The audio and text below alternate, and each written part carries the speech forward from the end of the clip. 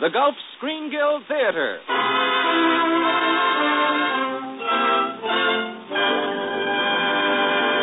Your host, the director of the Star's own theater, Roger Pryor.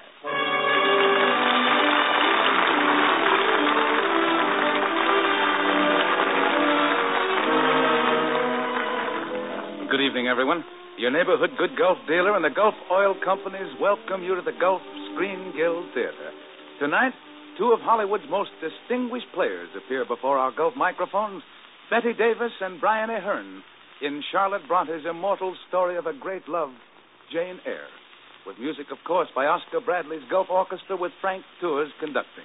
And now, we've only a brief moment before we meet Bette Davis and Brian Ahern. Is that right, Bud? That's right, Roger. And while we're waiting, folks, I'd just like to suggest that if you ever take a drive in the afternoon during the week, just look around and see who's driving the other cars on the road. No doubt you'll notice that a great many of them are women, probably many of the women listening in right now. Now, you women folks aren't much interested in the mechanics of your automobile. You leave that to your husbands. Yet you do buy a great deal of the gasoline that goes into your car's tank. That's why you should know that the right kind of gasoline can make a mighty big difference in your car's performance in more respects than one. For instance, thousands of motorists have learned this winter that Gulf No-Nox gives them quick starting even in cold weather. They've found that it gives high mileage and smooth performance, too.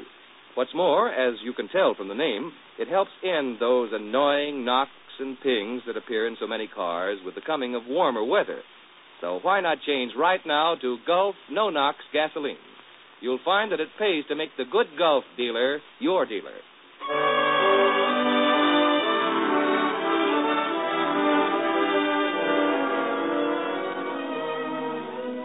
The curtain of the Gulf Screen Guild Theater rises on the first act of Jane Eyre, adapted by Charles Tazewell from Charlotte Bronte's beautiful love story of the 19th century, starring Brian Ahern as Edward Rochester and Bette Davis as Jane Eyre, who tells our story.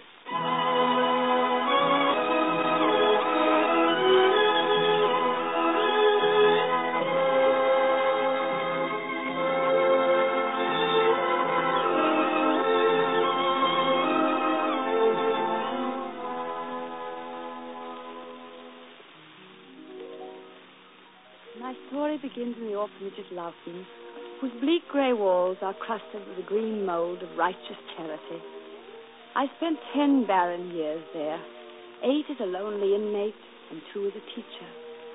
And then suddenly an overwhelming desire possessed me to be free of Loughton. I sent off a letter to a London paper, advertising myself as a governess in need of a situation. I scarcely dared to hope for a reply. What right had I to aspire to a position above what I now held?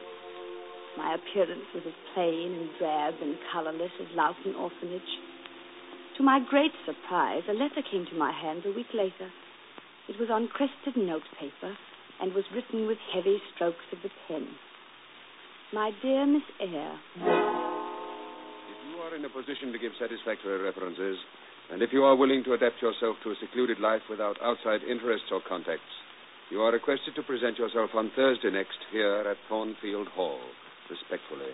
Edward Rochester. The night I arrived at Thornfield Hall was cheerless and foreboding, and the darkness was so thick and heavy that the carriage seemed to creak and groan against the blackness of the night. At length the carriage stopped before the blacker shadow of a house, whose dismal appearance was heightened rather than lessened by the feeble light of a single candle that gleamed from one curtained window. Mrs. Fairfax, the housekeeper, answered my ring, and I was taken to the library, a great empty cavern of shadows. Suddenly, I was left alone with my prospective employer as the great door closed softly behind me.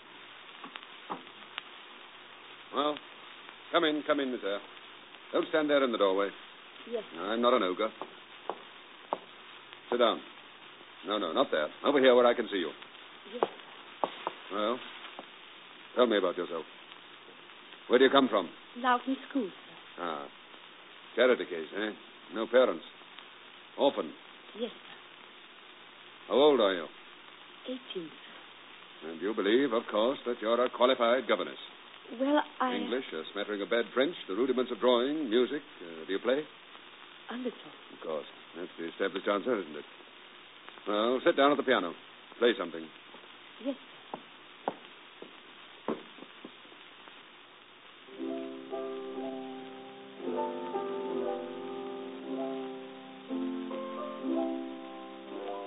That's enough. Enough. I apologize for my disbelief in your ability. Thank you. You do play a little. Oh, I admit you have one virtue. You are truthful. And you, sir, are very abrupt. I fancy you'll get used to that in time. Does that mean I'm to stay on here? Certainly you're to stay on. Good heavens, with all the important things I have on my mind, do I have to write you a special invitation? A simple and concise answer, such as yes or no, would be sufficient. What's that? Good night, sir. Huh? No, wait, Miss Eyre. Come back here, please. Perhaps I owe you another apology for my bad manners. That isn't necessary. You're annoyed. Yes, and stubborn. Stubbornness is a great fault, Miss Eyre. Not nearly as great as ill temper, sir. Oh, indeed? Oh, you're not only truthful, but exceedingly, I might even say painfully, frank, Miss Eyre. I'm sorry. Oh, but I like it. In fact, I like it very much. You know, I have a strange feeling that your coming to Thornfield Hall will bring about a great change for the better. Why, already...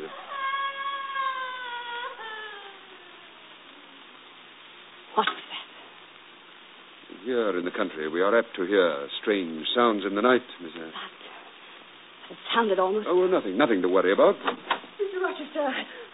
Oh, I thought you were alone. Come in, Mrs. Fairfax. Did you hear that noise? It quite alarmed Miss Eyre. Yes, I heard it. It was Grace Poole. Yes, she has a room in the west wing, Miss Eyre. An excellent seamstress, but a strange woman. Please, may I speak with you, Mr. Rochester? Certainly, if Miss Eyre will excuse us. Of course. Tomorrow will be a busy day. What with becoming acquainted with your ward and starting lessons. With your permission, I'll retire. Good night, Mr. Rochester. Good night. Oh, Miss Eyre. Yes, Mrs. Fairfax. It will be wise for you to bolt your door as long as you remain at Thornfield Hall. Good night, Miss Eyre.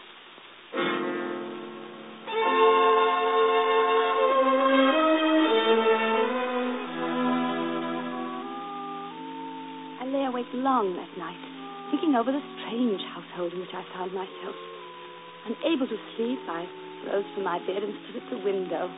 Grey clouds scudded across the moon, trailing their spectre garments behind them. Then, in some other part of the great house, a clock tolled the hour of 3. Scarcely had its reverberations died away when another sound came to my listening ears.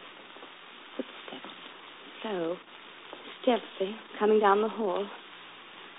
I waited countless, unmeasured seconds as the footsteps approached my door. Then something brushed across the panels and touched the latch. Who's there? Who's there? There was a sound of retreating footsteps. With trembling hands, I lit my candle. What horror was this? What terror was abroad in the darkness of Thornfield Hall? Suddenly I heard... a hideous cry of mirthless laughter. Could such a deformity of sound come from any human throat?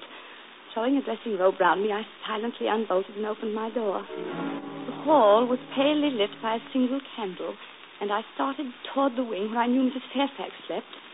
And then, behind me, I heard a door creak open. I turned. There was no one in sight. But Mr. Rochester's door stood open, and out of it rushed great billows of smoke.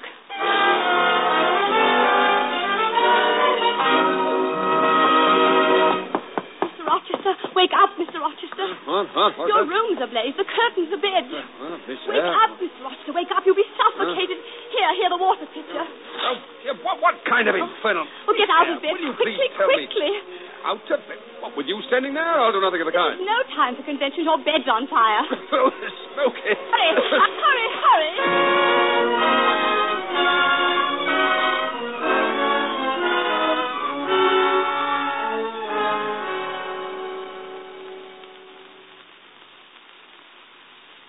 Say nothing of tonight's accident to the others, Miss Eyre. Excellent, sir. What else? I fell asleep reading. The wind must have blown the curtain into the candle flame. But the footsteps outside my door in the laugh. You may have been dreaming, Miss Eyre. Dream. Very well, if you wish to say so. Good night, sir. Wait, Miss Eyre. You have saved my life tonight. I have a pleasure in owing you so great a debt. I cannot say more. There is no debt. Somehow I knew, at the first moment that I saw you, that you would do me good in some way, at some time. Please forgive me for seeming evasive. I have good reason, believe me. You must believe me. If it means so much to you, I'll try. Thank you, Thank you, Miss Eyre. Good night, sir. Good night, good genie. Good night, Jane Eyre.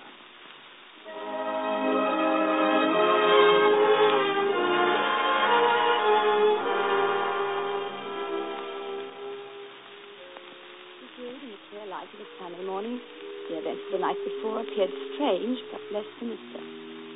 After breakfast, I began lessons with my small charge Adele, and found her an eager, though not brilliant, pupil.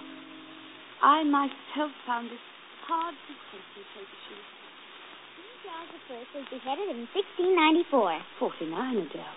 Yes, 1649. I believe your coming to Thornfield Hall will bring about a great change for the better. The Commonwealth was declared in 1649. Oliver Cromwell was the Lord Protector. The Lord Protector. Somehow I knew, the first moment that I saw you, that you would do me good in some way, at some time. Oliver Cromwell was followed by Richard Cromwell. Good night, good genie. Good night, Jane Eyre. The House of Stuart was restored in 1680. Wasn't it, Miss Eyre? Wasn't it? Well, what did you say, Adele? The House of Stuart was restored in 1680 when Charles II ascended the throne. That's right, Adele.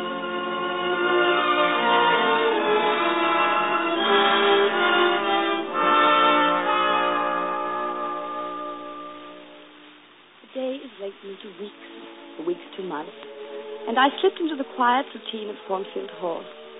I gave Adele her lessons in the library each morning, and after a while, Mr. Rochester took to joining us. At first, he was a gloomy and morose companion. Before the summer was over, he seemed to shake off the gloom that pervaded the old hall, and became one of a very light-hearted creature. Well, you've done wonders for the child in the 4 months you've been here, Jane.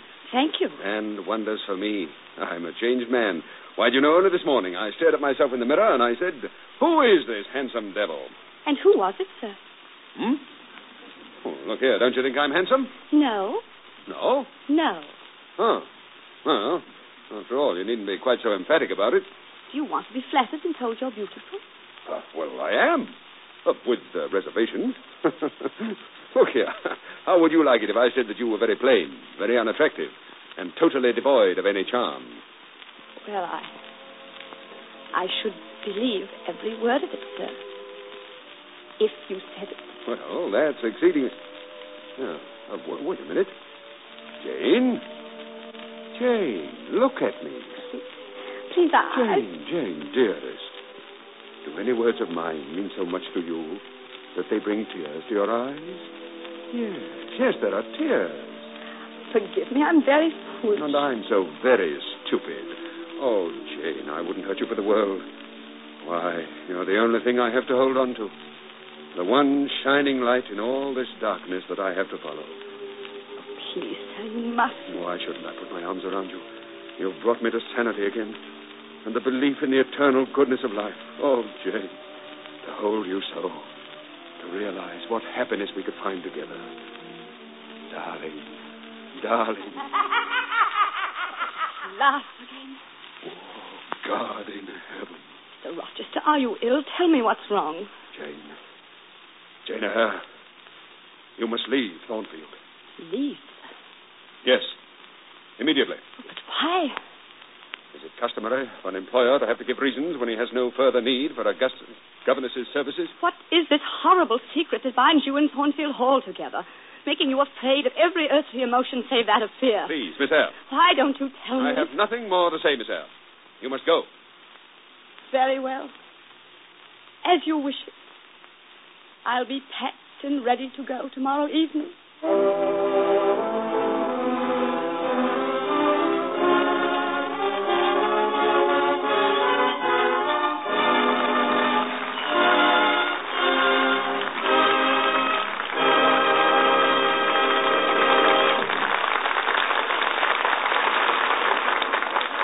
Ladies and gentlemen, we'll continue with Act Two of Jane Eyre in just a moment.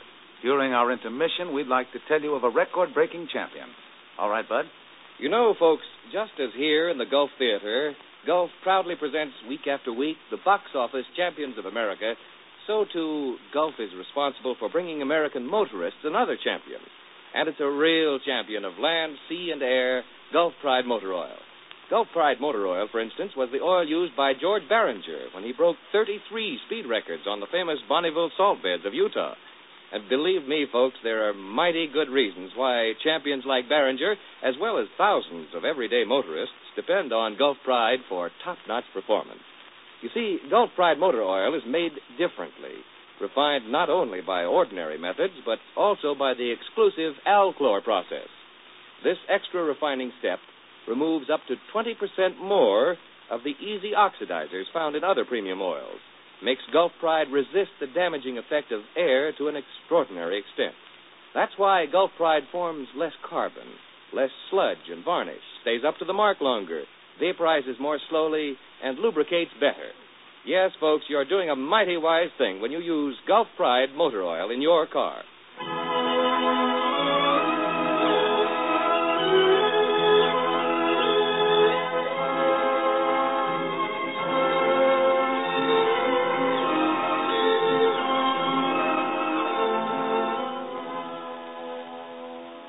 And now the curtain of the Gulf Screen Guild Theater is ready to rise on the second act of Jane Eyre, starring Betty Davis as Jane and Brian Ahern as Edward Rochester. The day following my strange and abrupt dismissal, I saw nothing of Mr. Rochester, for he remained locked in his study. Packed my few belongings, said my goodbyes to Mrs. Fairfax and Adele, yes, and even to Grace Poole, the seamstress, whom I met as I came down from my room. While waiting for the post-chaise, which would take me away from Thornfield forever, I went for a last walk in the garden. Suddenly, at the turn of the path, I saw Mr. Rochester. Jane. Oh, were you going without one word? Without even saying goodbye? You gave me to understand that everything had been said last evening. Please don't think badly of me, Jane. If you only knew, if it were possible for me to tell you, you would realize that this is for the best. For the best. What a polite, comfortable phrase. It applies equally well to any occasion. Jane, please don't speak like that. Why shouldn't I? I hate to hear you so bitter. Bitter. I'm not bitter. I'm laughing. Laughing at myself. At the poor, stupid dupe who thought she was a favorite of Mr. Rochester. The silly little fool who thought she was gifted with the power of pleasing Jane, me. my darling. What an idiot. What a fool. To believe just because it was pleasant to hold her in his arms. She was of importance to him. Jane, you can't go. You can't go. You're more than anything in the world to me. Do you think I can stay to become nothing to you? Do you think I have no feelings? Jane, darling. I must go. The post-chaise will be along in a moment. Jane, wait. I won't. I can't let you go. Your jesting is ill-timed. Jane, I love you. You're the only one I've ever loved. Ever will love. Jane, will you marry me? Marry you? The day after tomorrow. At the little church in Millcote. Oh, no. A man has the right to seize happiness when it's within his reach.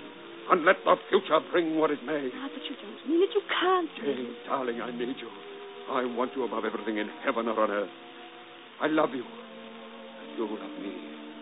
Say it. Say, I love you. I love you. Again. I love you. My darling.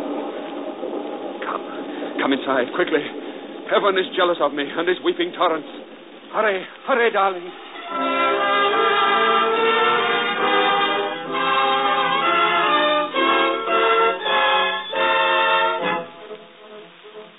following day was an orgy of profligate spending. Gowns, slippers, bonnets, jewels. A wedding dress that was a miracle of lace.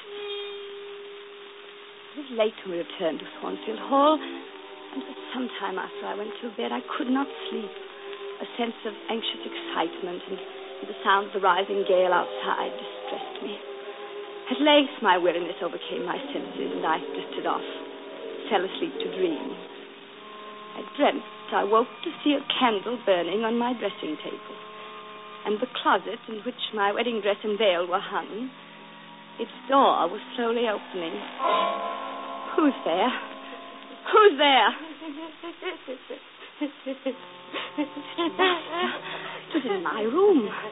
Then from the closet came a figure, and on its dark, tangled hair, it wore my wedding veil. But my dream held me powerless. The creature bent to look at herself in the mirror, and then, with a sudden gesture, it tore the veil from its head, rent it in two parts, and threw it to the floor. Taking the candle, it approached my bed. First time I saw its face. Fearful and ghastly were its bloodshot eyes. Bestial and inhuman were the purple gross features. Loathsome and unclean the dark and swollen lips. Close to my bedside, it stopped, and thrusting the candle close to my face, it glared down at me, its red eyes flaming into mine. And then, as that laugh came to my ears, issuing from those savage lips, I lost consciousness and became insensible from terror. When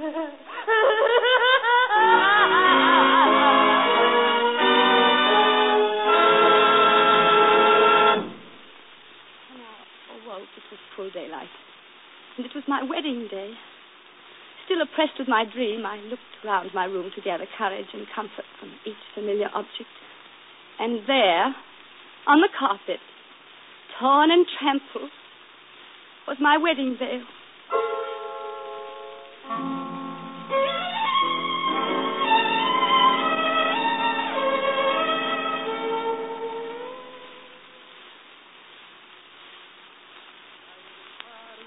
Ye both, as ye will answer at the dreadful day of judgment, when the secrets of all hearts shall be disclosed, that if either of ye know any impediment why ye may not lawfully be joined together in matrimony, ye do now confess it. Edward Fairfax Rochester, wilt thou have this woman? Wait. This marriage cannot go on. Proceed with the ceremony. Stop! I said this marriage cannot go on.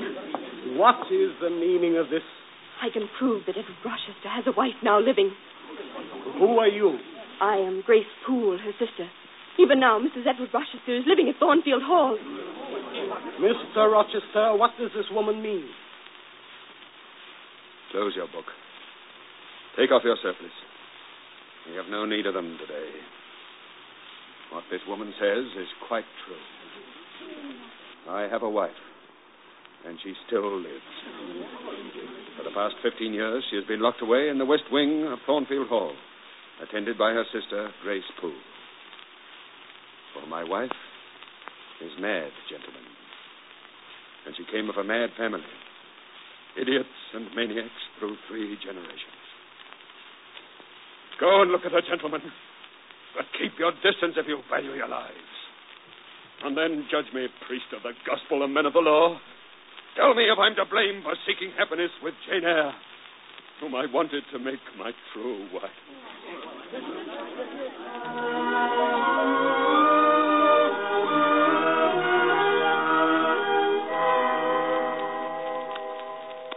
Jane, can you ever find it in your heart to forgive me?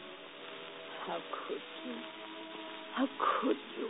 For a good and not strange reason. I love you. Why didn't you tell me? Because I was afraid I would lose you forever. How could I confess that the specter of Thornfield Hall was the mad wife of its master, and that the laughter that sounded in the night was her insane glee at escaping from her jailer? Oh, Jane, Jane, I tried. God knows how hard I tried to send you away. Yes, you did try. I wish I had gone that night, because our only salvation is that we never see each other again. Jane, you don't mean that. You can't mean it. It must be. Jane. My going has been delayed too long. Much, much too long. Jane. Jane, darling, come back.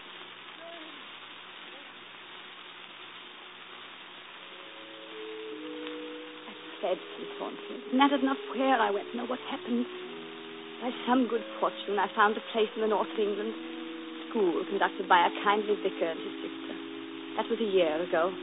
12 months of quiet peace and understanding. Of late, my mind has been troubled. But now it is troubled no more. Let the world cry shame. I'm going back to Thornfield Hall. Back to Edward Rochester.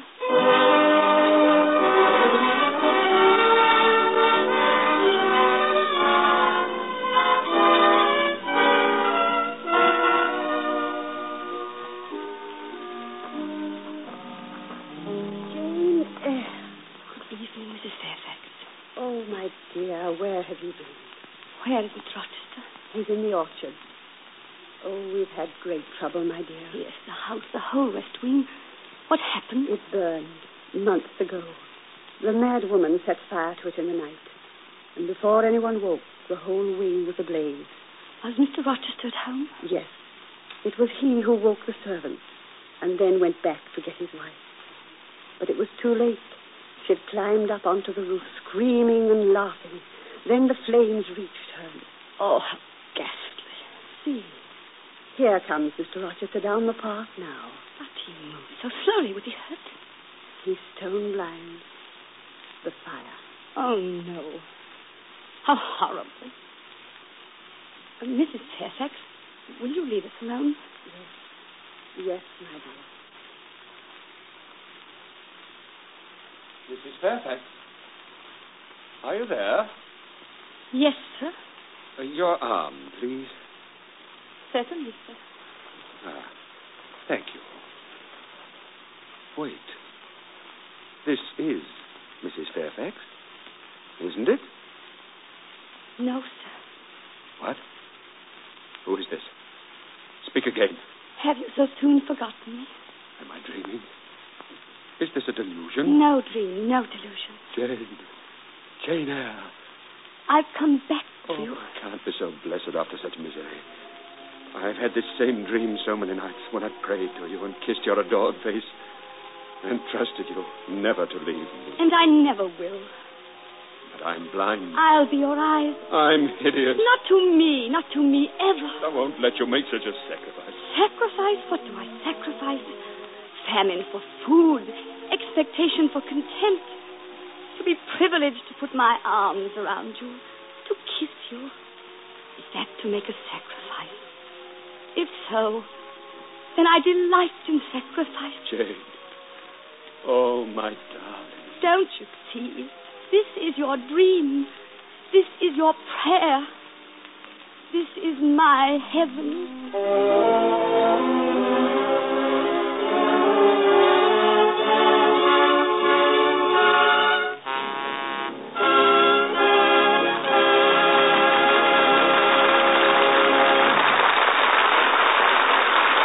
The billboard for next week in the Gulf Screen Guild Theater.